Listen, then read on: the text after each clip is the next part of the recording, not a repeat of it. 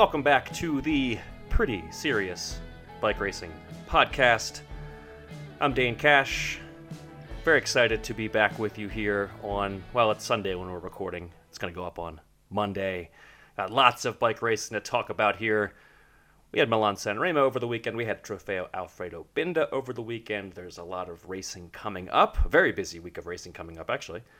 Lots to talk about. Very exciting. And again, we're still here. They're still letting us do a podcast, which is great somehow.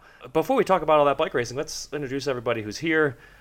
Cosmo Catalano, as always, welcome. Thank you for welcoming me, Dane. I am happy to be here. Welcome to a show that your photo is on the thing for. I guess it's weird if I say welcome, but nice to see you, I guess. Maybe that's the better. Also joining us, coming back to the show this week, we have, well, you know what, Ruth? Last time you were on, I said I was going to hype a different result every week. Santos Women's Tour Down Under winner, Ruth Winder. Welcome to the Pretty Serious Bike Racing Podcast. Hello, glad to be back. And Ronan, you've been on enough. I'm going to run out of great things to say about you. So just hi. How you doing, Ronan? Ronan McLaughlin? It's quite easy to run out of good things to say. Oh, that's definitely not true. Surprised that hasn't happened already. No. How was your St. Patrick's Day? It was great, yeah. Went to the parade, got a little bike ride. Didn't get any Guinness, but you can't have it every week, can you? I mean, why not? We have lots of bike races to talk about. We had a monument, the first of the year, over the weekend. We had a big women's race in Italy as well, the Trofeo Alfredo Binda. I think we should start with San Remo. That was Saturday's race, which ended up being kind of as advertised. Every year, in the past 5-10 years, I feel like this race has just continually upped its game in its last half an hour. We've talked over the years a lot about, you know, the other many hours of this race, but regardless of how you feel about the length of it, the last half an hour of this race, always exciting, and it really was, again, this year. Really did not disappoint. Big stars, big action. History nerds will appreciate, as we're talking about Milan-San Remo and Binda today, by the way. 94 years since Alfredo Binda himself won his first Milan-San Remo title. Of course, that's the namesake of the women's race on Sunday, so love to get to talk about that sort of thing. Milan-San Remo, Cosmo Catalano, last week he gave it 30 seconds. I don't know, Abby gave us a rundown in 14. Can you give me a 15-second Milan-San Remo rundown? 15-second Milan-San Remo. Are we having official timekeeping, or? No, I think I trust you. I kind of want to see if we can do it, a little bit faster. Okay. Maybe every week. Okay. Maybe we'll get down to 1 second. I don't know. I can do this. Yeah, let's go. There were 200 some odd kilometers. Alaphilippe did something entertaining, then disappeared, basically. UAE went fast up the Cipressa. It wasn't enough. Bahrain went fast up the Poggio. It wasn't quite enough, but UAE broke it open. A lot of top names got where they needed to be. Mathieu van der Poel made the attack that mattered and followed it up with a good descent and slowed away. His chasers didn't chase well, and Ghana actually threw in a really good sprint to finish second with Van Aert in third. Yeah, awesome. Well done. Woo! You should do more recapping of races. That's something you appear to be pretty good at. Check Instagram. I think there's something there. So Van der Poel taking the win. That's his third now. Monument victory coming on the heels of his Crossworlds win. So I'd say he's off to a fine start in 2023. I think there's a ton to talk about with team tactics at the end. There's a ton to talk about with all the other riders who were up there. I think we should just start with Van der Poel himself. I felt like that was really a perfect finish. Just everything. He did everything right going up and over the Poggio. He won pretty handily in the end, and it just seemed like, I don't know if it was well planned, if everything just kind of fell into place, but yeah, from his form to his timing, his descent was spectacular. I just really, really hats off to Van der Poel. It wasn't really that close in the end, and I think he deserves a lot of credit for, when I wrote the preview for this race, he kind of was coming in with a weird, there was a question mark about his form because he just wasn't that awesome at Strada, and it was a little unclear, how good he was going to be. And now I'm wondering, how much of that's just all part of the plan, because he ended up being in great form. I don't know if he'd really intended for that to happen, but all across the board, I just thought he had a fantastic race.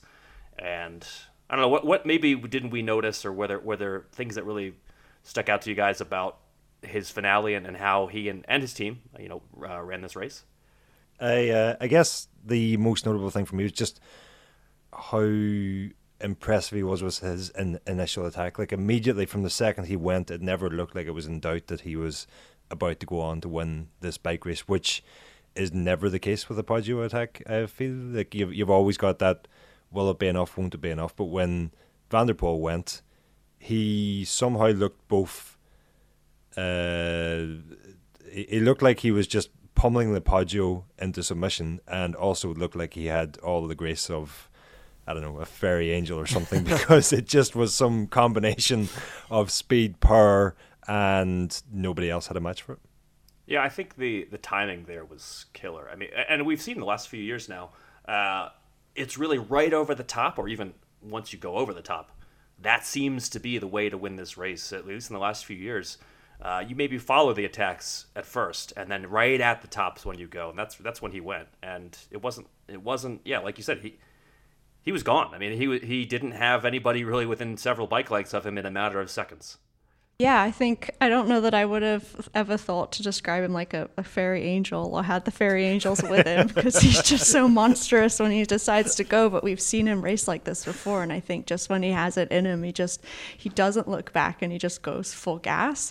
And for sure he waited, I think it was a little bit more predictable, some of the moves earlier on, and they just really had to follow and not get dropped. And it's easier as a rider to just follow the wheel and not get dropped, but it's harder to be the rider to just throw it down over the top.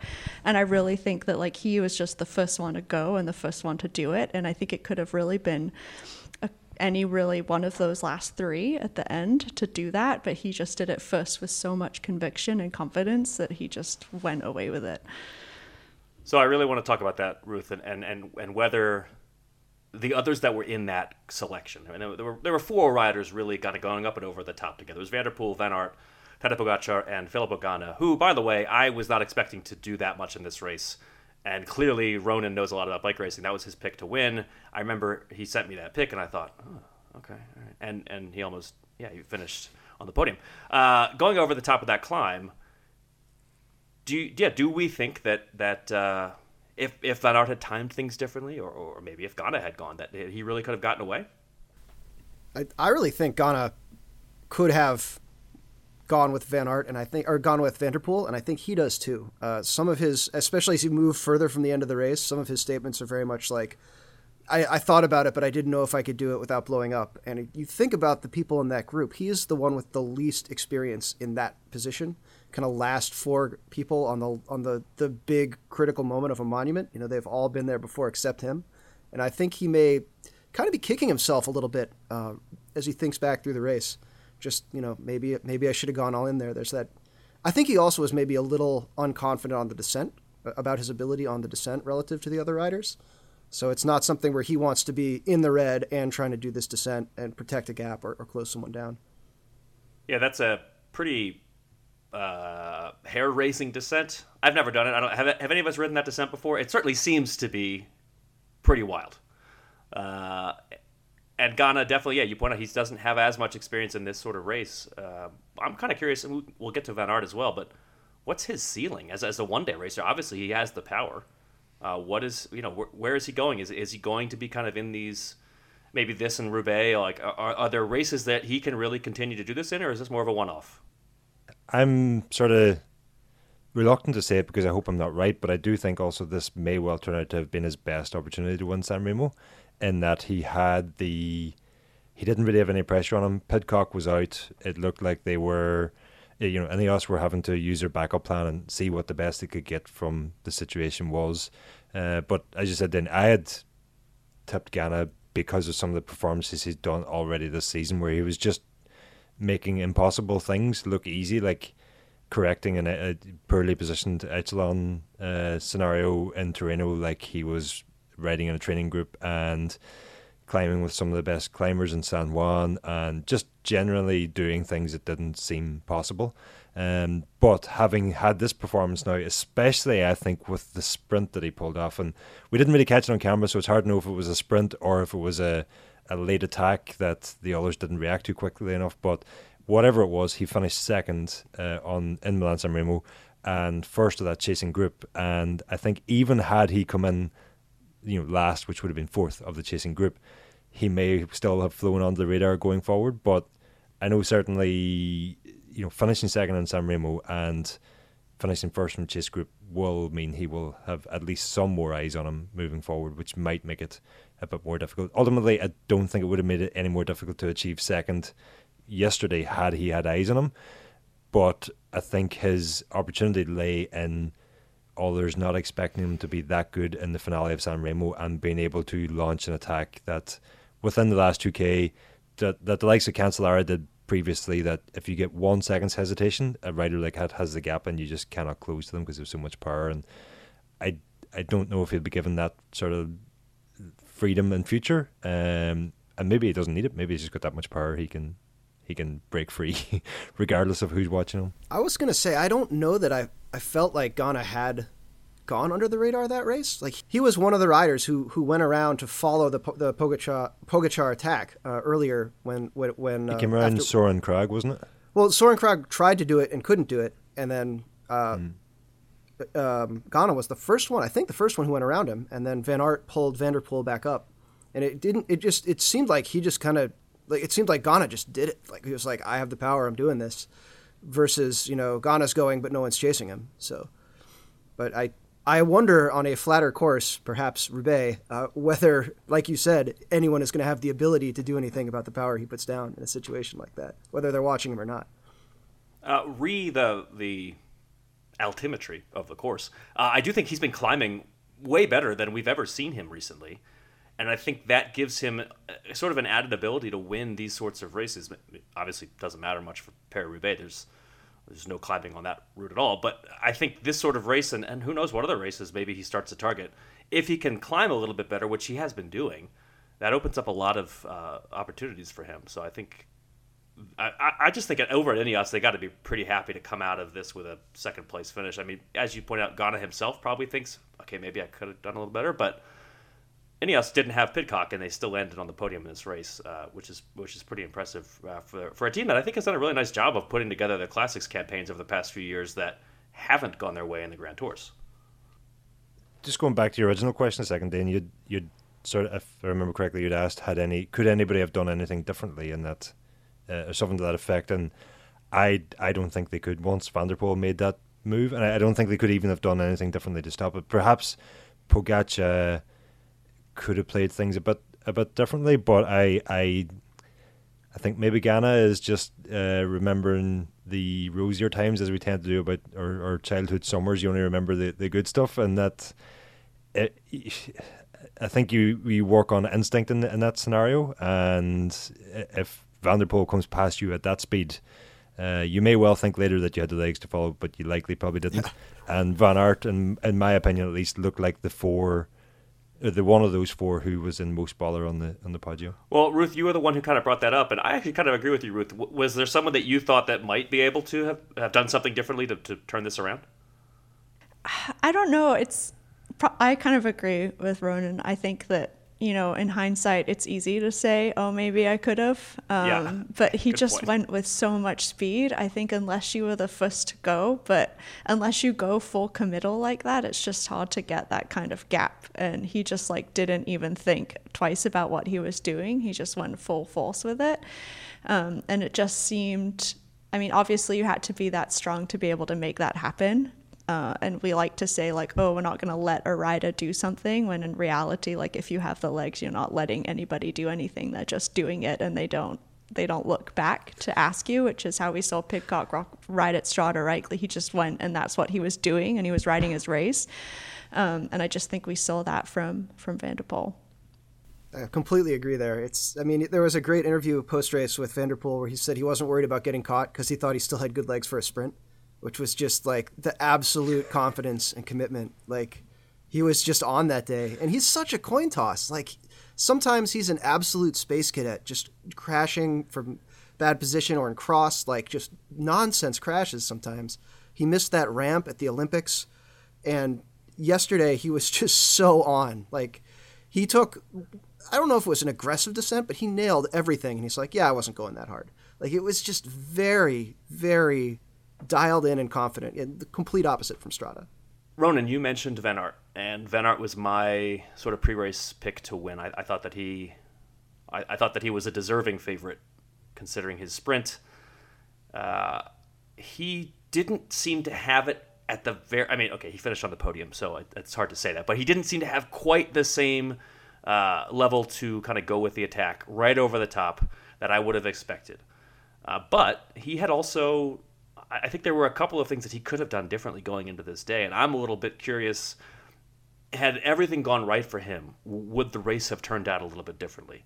So first of all, he was not well positioned going into the meat of that climb. For whatever reason, he was a few bike lengths back in the group. He had to kind of work his way up right before things kind of heated up on that climb. He ended up being in a good position when it mattered, but he did have to, I think, probably expend some energy getting there. That's one thing. The other thing, I think he was glued to Pogacar's wheel and did a good job of following Pogacar. And we'll get to Pogacar in a second because I do want to talk a lot about that. But he definitely was able to follow Pogacar. I wonder if he also spent a little bit too much energy chasing the initial moves down. And then he was riding a 1x52. Why? I don't know. Ronan, we talked a little bit about this before. Well, I maybe take the last part of that question there, and I'll throw to somebody else for the first couple of questions you threw. Yeah. Given my sort of geek status and all that. Yeah, go for it. There was a lot made. I don't know if it cost him the race. I would probably say not, but there was a lot made of Wout van Aert's sort of equipment selection, and we actually have a piece on that on escapecollective.cc if you want to check that out now. Sort of diving into the tech of the entire peloton, just a couple of interesting things that popped out from the weekend. But in particular, Van Aert's bike, he had opted to run with a 1x chainring, which for all road races, Milan-San Remo was perhaps the best use case scenario for a 1x chainring. Anybody going to the ball or putting on a 1x are obviously doing it for performance reasons, and so are probably going to think they're in with the hunt of going for the win. Or they're racing for Aqua Blue Sport, but yeah, go ahead. Or there is that also, but and as such, they are not going to be looking for a small chainring at any point along the Milan-San Remo course. If they are not going for the win, and so only having the big chainring. Getting rid of your front derailleur and inner chainring and getting some aerodynamic and weight saving gains from doing those two things seems like a logical thing to do. The question mark around Van Aert's setup is the decision to run with a 52 tooth, which would be smaller than what he typically uses. Having rid with Shimano last year, he would have been riding with a 54. Riding with SRAM this year, I'm not sure what he's on the rest of the season, but I would hazard a guess that he's getting one of the pro-only setups, which is like a 54 front chainring. And then for San Remo, he's gone 1x and gone smaller, which when you compare it to Mads Pedersen, who went for a larger chainring in front, he went for a 56, and Jesper Stuyven went for a 54. And then Wout van Aert, who is arguably this, of those three riders, despite Stuyven being a former winner, on this weekend, Van Aert was probably the stronger and more favourite, and he went for 52. And other than, I don't know, maybe a 10 gram weight saving, I cannot fathom why he would have went for the 52 and not for a 54 1x, which SRAM would also be able to provide him. And for more on that, you should go listen to it. I'm trying to hold back here. If you want the deep dive, I really want to just tee up the geek warning. So yes. I feel like that's a substantial amount of information to start digesting, and if you want to continue to digest, Escape has other podcasts like Geek Warning. So go listen to those. For me, just the general idea though is that Wout van Aert did a few things that I am curious if he'd been in a better position if he'd had 2 more teeth, if he'd done this or that. What does this race end up as? We'll never know. And I just think it's a little bit curious that he wasn't maybe quite, he didn't play it perfectly, whereas I think Van der Poel really, he did. I know I promised I'd throw the other half of that question to somebody else, but I sort of think Van Aert made the best of a bad situation yesterday. I don't think he had good legs, and whether that stems from the crash in Torino or coming off a cross season or whatever, he also was out for a week. He missed a week's training through some sort of illness. So I think, again, when the attacks went in on the Poggio, he and maybe it was just paying for having to fight for position a bit more, but Van Aert was certainly the one who was at the back of that 4-man group and letting gaps open, whereas the other 3 seemed to be more in the race and more making the race. Van Aert seemed to be trying to hold on and to come away with 3rd in Milan-San Remo, one of the biggest races of the year, having not had your best legs. I'm sure although he has a hard time enjoying being on the podium without being on the top step, I think he should be looking back and thinking, well, that's actually, I got the best I could have done from this weekend. Yeah, I am a little curious what is next for him in terms of his classics and form, because it's interesting that at this point, and this point was made on the broadcast right after the race, Van der Poel now has 3 monuments to his 1, and I feel like that's got to grate on Van Aert a little bit. The rivalry going back so long. I can't wait, honestly, to see more of that battle kind of playing out the rest of this year. Pogacar was I think all the talk was around Pogacar heading into the race, which surprises me a little bit because at the end of the day, the Poggio is just not that hard for a guy like Pogacar, who's probably the best climber on the planet, to really show his mettle. And yet, I thought he did an awesome job of just helping make this race entertaining. And at the end of the day, I'm really happy with the way everything played out. Kind of as a fan, I think he helped make this race great. He was definitely up there animating things, did what he could, tried. Everybody had their eyes on him. I think that was... It's so hard on a climb that's maybe not quite as steep. This isn't the Muir, right? Like it's hard to get away. And he still tried. He still made things interesting.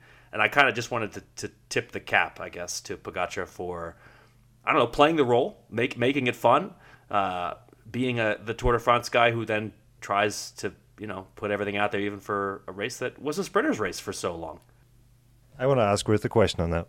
I looked at UAE and they seemed to have a battle plan going into the race that they were going to make it very hard in the Cipressa, and who knows what the plan was after that. But it seemed like they turned onto the Cipressa, and we've even heard in interviews since that they had a lot more headwind than they were maybe anticipating because of all the hairpins on the Cipressa, and that maybe scuppered their plan. It seemed to me like they had no plan B or no flexibility to move away from that.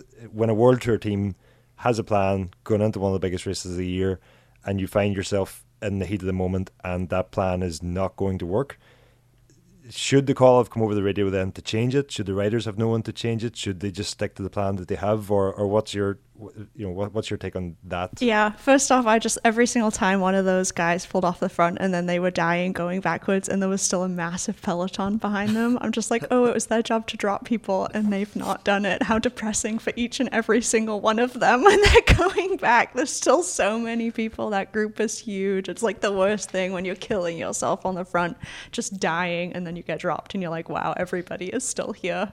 Wow, good on me on that effort.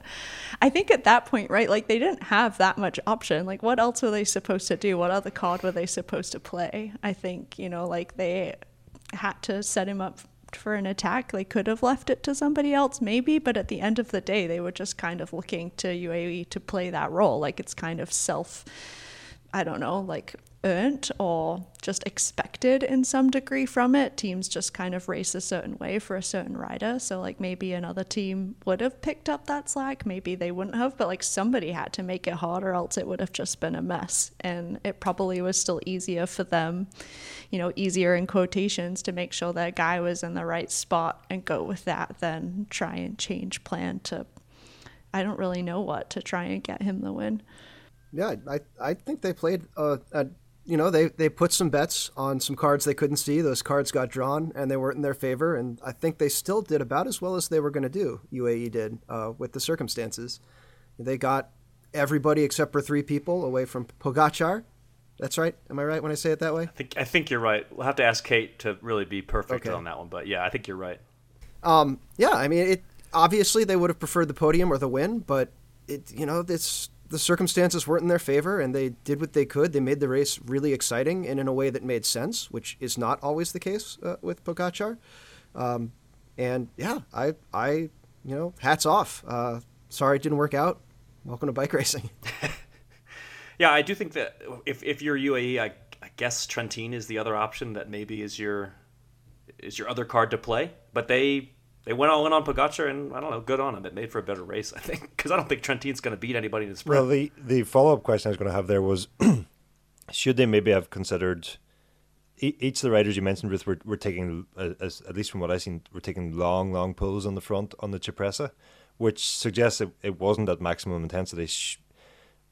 When they sort of found themselves in that position anyway, should they just maybe have gone for the Pogačar tactic and just thrown the textbook out the window and went full gas, 30-second lead out pulls, just to decimate the peloton as much as possible? Could something like that have worked? Possibly, possibly, but I mean, that's hard to know, I guess, at the end of the day, right? Like in such a hard headwind too, maybe that's why the pulls seem longer. I don't know. Yeah, I think that's a really good point, by the way, Ruth, that the wind in general made a big difference. Like we had a tailwind going into the Poggio, and that's race changing, really. Yeah. If you have a headwind, maybe the sprinters have a chance. Maybe. I don't know about anymore. I don't know. I think sprinters having a chance with that group in the final would have been interesting. Let me rephrase that. Wout van Aert's really good at sprinting, and Mathieu van der Poel's pretty good at sprinting, and maybe they just wait for other people to do the catching, and they sprint anyway. And Ghana would have just attacked them all with the 500 meters to go anyway. Yeah, and it looks strong. That is true. It was the second fastest Milan-San Remo on record, wasn't it? And that was, frustratingly, that was kind of mostly because they had tailwind all along the coast, but then the climb, where you really want the action, they turned onto the climb, and then we're hearing they got headwind, which... Yeah, for anybody who, like myself, who was looking forward to Pogačar fireworks on the Cipressa, that was... We didn't get that, did we? I will say that sounds like an extremely interesting race, like the actual blowing up of the peloton on the Cipressa. I'm not sure anyone would know what to do in that situation because it hasn't happened in so long. But I would do a Kickstarter for that if UAE is interested. Love crowdfunding in general. We should talk about the sprinters. We should talk about how this was a sprinters race. We should talk about Alexander Kristoff and John Degenkolb and Mark Cavendish used to win this race. And all of a sudden, that doesn't really seem like something that could happen anymore. And they didn't make that many changes. I'm kind of curious. I'm just going to throw this question to the crowd here. Why can't sprinters win anymore? What's happened? I don't really know the history of who, I guess, used to come, like when those sprinters were winning, were the guys that were doing well in the Tour or guys that were doing well in, I don't know, hillier races in general showing up at that point? Or was it historically a sprinters race, therefore the sprinters were going and the sprinters were winning? And now I think we're seeing more of a racer that wants to do well in all of the races, and it doesn't really matter to them if it's historically a sprinter race or not. And maybe they see opportunity now that before wasn't allowed to be there. You know, we see someone that wants to race the Tour and race the Spring Classics and do well, which I think is just a newer trend in general. I think that's actually a really good point where you've had, and I think Nibali may have done a lot to help with that, where you have a Tour winner coming to this race and maybe showing, hey, this can be done. And maybe that's all it took. The cast of characters is a little bit different. It's not just the sprinters. It really is. I mean, Tadej Pogačar, as we just said, he played a great role. Whether or not they did the right thing, putting all of their, weight behind him, who knows? But it definitely made the race different, the fact that he was going for it. Yeah, I would say that you don't have teams showing up with a sprinter planning to turn this into a sprint as often as you used to have. It's when you have 2 or 3 teams where their sole objective is to keep everything together and have their sprinter not in 50th place coming down the Poggio, it makes it very different than when you've got 2 teams that want to do that and 10 that want to break it up. Think of like Fossa Bordalo put 1 million dudes to keep Pataki in the group the year he won it. But even then, the sprinters who did win it were not like Cavendish almost lost to Hausler with a late attack the year he won. And other than that, John Degenkolb is almost as much of a classics rider as he is a sprinter. Eric Zabel was always a sprinter who could kind of get over stuff. Oscar Freire is another person who's not your typical like line everybody up and do a sprint sort of rider. So I think it's just sort of the pendulum moving around where you've got people who could. Wout van Aert could probably be a sprinter if he wanted to just be a sprinter, but there you have people doing more and more stuff, more versatile riders chasing more objectives. So it's not that same focus on getting everyone to the line. I think you hit the nail on the head there, Cosmo, when you basically said what you hear so often from directors going into Milan-San Remo now is we have a sprinter, whoever his name is, and if he gets over the Poggio, we'll do the race for him. But it's if. It's not like it was previously where sprinters teams went with their sprinter as their leader. It's now if the sprinter can get himself towards the finish, we will then turn our attention to helping them. But in the meantime, we've got Alaphilippe, Pidcock, Van Aert, Van der Poel, all the phenomenons who can do whatever they want, and we're going to race for them, which means making it as hard as possible on the Poggio, which also means the sprinters are not going to survive. So apart from Caleb Ewan recently, who somehow managed to get himself over the Poggio as the fastest sprinter, but ultimately was unfortunate. There always seemed to be somebody ahead of him. I can't think of another sprinter who really could have targeted Milan-San Remo in the recent past. We should say that one of the big news stories of the past few days, talk of a women's San Remo. We're going to get to that in a second. But first, let's jump over to the Trofeo Alfredo Binda, which was today, as we're recording on Sunday. By the time you're getting to this, it was yesterday. Unless you're in Australia, which was like a week ago. Binda, Cosmo, 15 seconds. Can you do it? I think so. I believe in you. Cameras come on, lots of start-stop racing. Eventually a break is established with 3 riders. They are given a little leash and then brought back toward the top of one of the climbs where Shirin van Anrooy has to physically wave a motorcycle out of the way to make a big counterattack. She does not initially get a ton of space, but really sticks with it, digs. The pack comes close, they move back. She has to not run into another motorcycle. And then into the final climb, there's just no one left in the peloton to bring her back. She solos in, no one else in the picture. Teammate in second. Lisa Balsamo in second. Nice job. Really, really, really impressive. Also impressive for Shirin for winning the race, but also just for you, that fast recap. I'm very impressed. I think Shirin's still coming out on top of that one. I think so too. We should, I think, first talk about Trek Segafredo's dominant day. One, because yes. They played it really well across the board. I was very impressed with everything that Trek did today.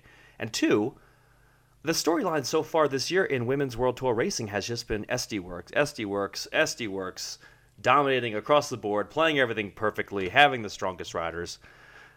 Meanwhile, we watched today's race, and Trek, I think, they played today's race as well as SD Works has played any race so far this year. We on this podcast are extremely lucky to have a former Trek rider and former racer of this very race, which is very exciting. So we can ask all kinds of questions. I'm pretty stoked about that. Trek today did everything right. So my first question is, did they do something today that we can maybe see as a blueprint for how to beat the sort of SD Works juggernaut moving forward? The floor is open. I think that they just had numbers, and so often Trek put themselves in this situation where they blow everybody up and then they have one person left, and it just drives me mad all the time because I'm like, did we have to do this? Did we have to like expend everything to put all of our eggs in this one basket? And at the end of the day, it's like everybody on SD Works wants to win the race, and they don't like fully commit one person to one other person, which sometimes means that they have like 3 or 4 people to play with in the final. But Trek will just so often put all of their eggs into the one basket, which it does work out for them. They have won a number of races this way, but then there's been so many times where it just doesn't work out for them too, and they need more people to play the game at the end, and they don't have it. And today, when they won, they had that number, and it wasn't even the game that they were, I think, thinking that would work for them, or I guess the play that they thought would work for them, but it ended up working because they had so many other cards to play, and they basically neutralized people from chasing it, which is what SD Works do all the time. So if they could do that more, that would be great. And in their defense, they have had a lot of injury and sickness and maybe not had their A team at a lot of the races, not just this year, but last year. And that's not helped them out. But I think that's the biggest difference we see between quite a lot of teams in SD Works. It's just the numbers in the final.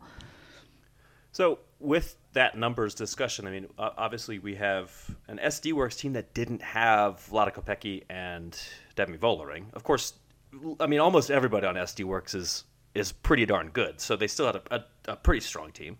Mm-hmm. Is it just that maybe SD Works didn't bring those riders, or did Trek Segafredo do something differently? I mean, is there a reason that we had so many riders from Trek? Because if you look at that final group, Spratt was there, Realini was there. I mean, they had so much firepower that, yeah, even if you did bring Van Anrooy back, you're just helping Elisa Balsamo sprint to victory. Definitely, I think that many teams didn't bring potentially their A team, while Trek still had quite a few from their A squad here today. Yeah. With the way that Van Anrooy went, is this something that we're going to see more from her? Because she's a rider that I think has been... Yeah, there's a lot of excitement around her. She's a very talented young rider. She's 21 years old, which is, I mean, and she's been racing at the World Tour level since she was 20 years old, which she's obviously a very impressive young rider who's been a prospect for a little while now. She was a continental champion when she was a junior. She was a national champion at the time trial when she was a junior. What do we expect from her moving forward? I just want to say she had absolutely no right to ride away the way that she did today. That, you know, I mean, like, yeah, she didn't even have a gap, and just on the crest of the climb, just before the descent, sort of, I don't know if it was like a false flat downhill or whatever, but that's the kind of gap that just gets you nowhere. And when you commit to that gap, all you do is sort of destroy your own chances and your own legs. But somehow she managed to forge that gap into 10 seconds, which she had no right to retain for the most of the last lap, and somehow she did. And she had the point I'm trying to make is that at no point in that attack that she made did she realistically have a chance of winning the race, but also at no point did she look like she wasn't going to win the race. It just really struck me how impressive it was. I almost feel like if she'd been the protected rider, if she'd been doing kind of a Vlada Kopecky thing, that she might have given up and wanted to do a plan B because it was so tenuous for so long, and because she was really playing this teammate role with Balsamo behind her, she could be like, well, I'm just going to grind it out and make somebody burn a match chasing me down, and no one did, and that was that. That was that over like 30K. Broader point here, I feel like I think today's a great example of why a lot of talented riders often sign with teams that have other talented riders. Where, yes, you might be the second or third option, and yet you're going to have plenty of opportunities to try these attacks that might not work out for other riders, but they do work out if Balsamo is in the peloton, or whatever you want to call that group. It wasn't that big.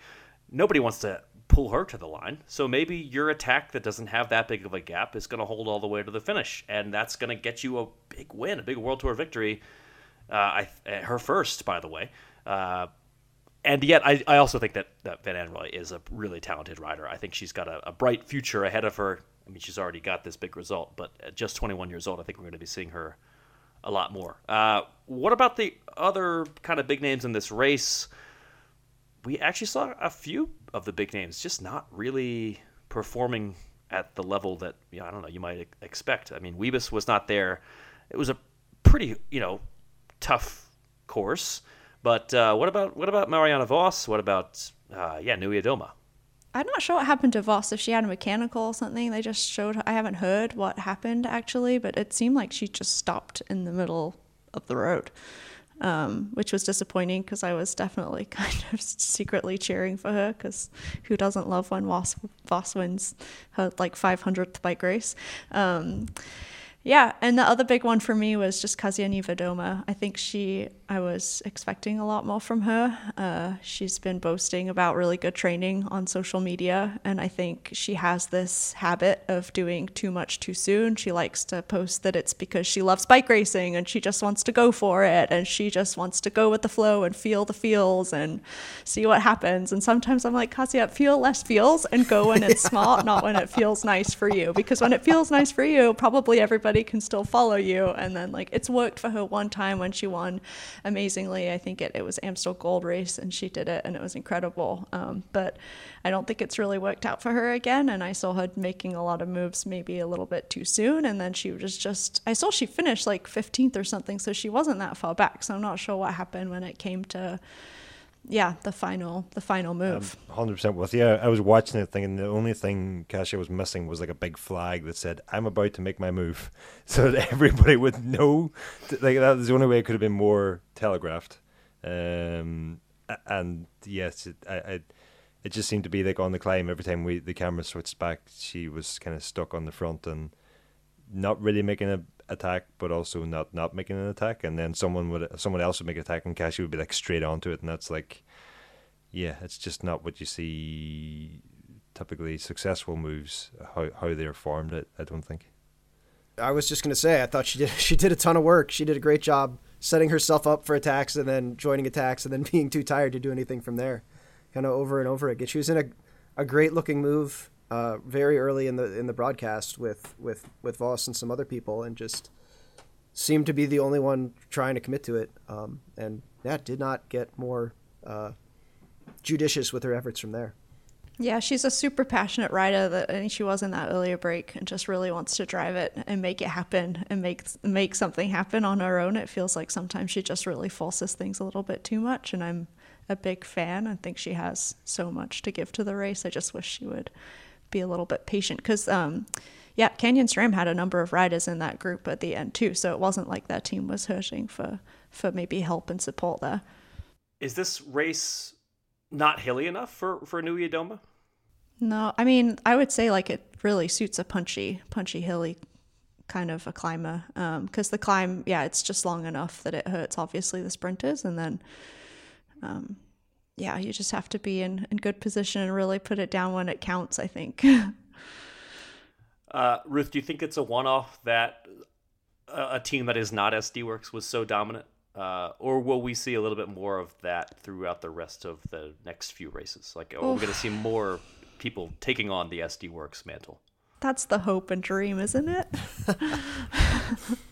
SD Works is an incredible team, and they've done a good job putting it together. I think if all these other teams can have their fully healthy stocked rosters, like today we saw Cavalli back racing, which was really exciting, that could be definitely helpful in the exciting bike racing to come. Trek in particular today certainly, did seem to have that amount of firepower with the roster they brought to this race. Balsamo, the last year's winner, by the way, certainly seems like she's in good shape. She looked awesome at Nocera Corsa earlier in the week. Unfortunately had a late crash. She tried to get an attack and then crashed out of it, and then chased back on and still contended in the sprint. I don't think anybody's going to beat Wiebes up the Noceraberg. Cobbles and pretty steep and fast running, but Balsamo was still fourth, which was really good considering she was on the deck at 7K to go. All right, so talking about racing to come, we've got a very busy slate of racing over the next few days, even before the placeholders are going to publish the next show. So I feel like we should talk about the racing. But first of all, a lot of chatter about a women's Milan-San Remo coming after 100-something years of not existing, which is exciting, I think.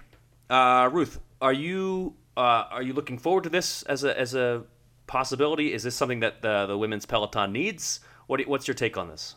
I think it's exciting to always have these races come on the calendar for the women. I think it just brings a lot of chatter around the peloton.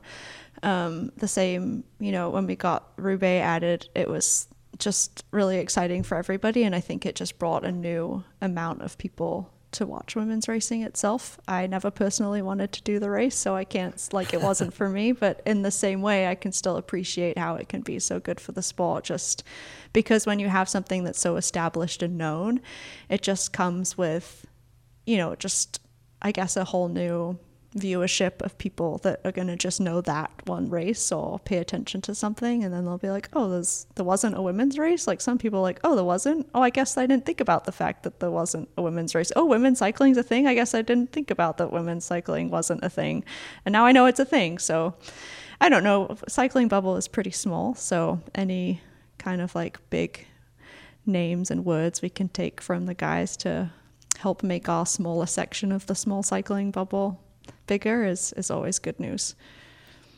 Certainly seems like another example of the RCS finally getting on board. They've traditionally been, of the big race organizers, they have not been at the forefront of adding women's races to their slate. But now they're going to take over the Giro Rosa, and the idea of them running a women's Milan-San Remo means a big race will have a women's event as well. There's so much made about what the course should be for San Remo. What are our thoughts on that? Personally, I would love to see a similar finale to the men's race. The beginning of the race, it's fine. I mean, this is such a long race. I have said this before. We don't need to go into this too much, but the race is so long. I know you want to start somewhere around Milan and end somewhere around San Remo, but man, that's a long race. And I honestly, as long as we get a similar finale, I think that's really what matters. That's what makes the race entertaining. Yeah, I agree. I think that's kind of what makes it. I didn't turn on the men's until 40K to go, to be honest. And I was only excited for 27 or 26 and 0.8K to go or whatever it is. So, and I'm not sure how much would have changed if it was a lot shorter than it ends up being. I think those same 4 people would have been in the same position. But that's just my opinion. I am curious about how because the women's World Tour races, they tend to have smaller start numbers per team, right? 6, yeah. I think that will probably make for more of an attacking race over the Cipressa and the Poggio, because you have just fewer bodies to draft behind and fewer bodies to do teamwork with. So I'm very interested to see how it plays out. Cosmo, you raised a point just now that I want to go back to Binda really quickly, which is the Trek Segafredo won with one fewer rider than the rest of the peloton. They had 5 riders, also SD Works, but most teams brought 6. Just another impressive day. So what you're saying is, when we were talking about the strength in numbers that Trek had, actually they didn't have the strength in numbers. Per rider. They're even stronger than everybody else is actually the point we're making. Yeah. They were going for quality, not quantity. Exactly, which is that's a good way to go. All right, so what's coming up this week? We've got Catalunya starting on Monday. By the time you're listening to this, you will have already seen, I hope, because I hope you're listening to this, I hope that means you watch bike racing. You will have already seen the first stage of the Volta a Catalunya, which is a race. I personally really, really love this race. I think it's a fun, very climber-oriented event.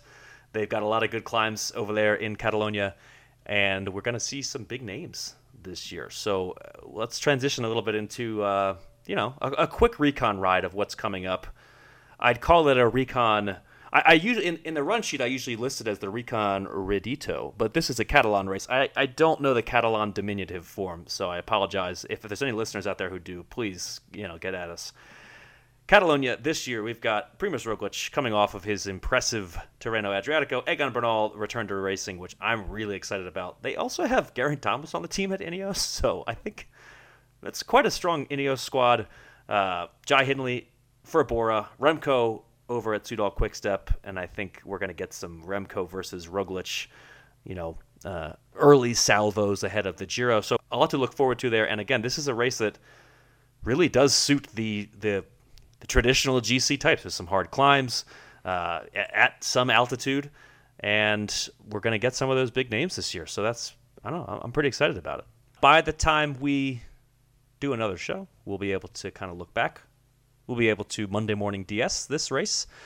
So yeah, definitely tune into that if you're a fan of GC racing. Meanwhile, lots of classics style racing coming up. So we've got Brugge de Panne in the middle of the week, which is sort of the contemporary evolution of a race that used to be many days. The increasingly misnamed 4 days of de Panne. Yeah, exactly. Now they've just settled, all right, this is a one-day race, and it's a World Tour race, and there's quite a few big names that are going. Maybe not all of the riders who are going to be stars at the Tour of Flanders, but on the men's side, you've got Fabio Jakobsen, you've got Dylan Groenewegen, you've got Sam Bennett and Jasper Philipsen, Arnaud Demar, Pascal Ackermann, lots of big sprinters for this race. Oh yeah, Mark Cavendish, he's a guy, he's won some Tour de France stages. We've talked about him a little bit here on the Escape Podcast Network. So there's that to look forward to in the middle of the week. That's on Wednesday, racing from Bruges to De Panne in Belgium. So that should be a good race. You'll have to be tuning into 2 World Tour races at once. I know some people have feelings about that.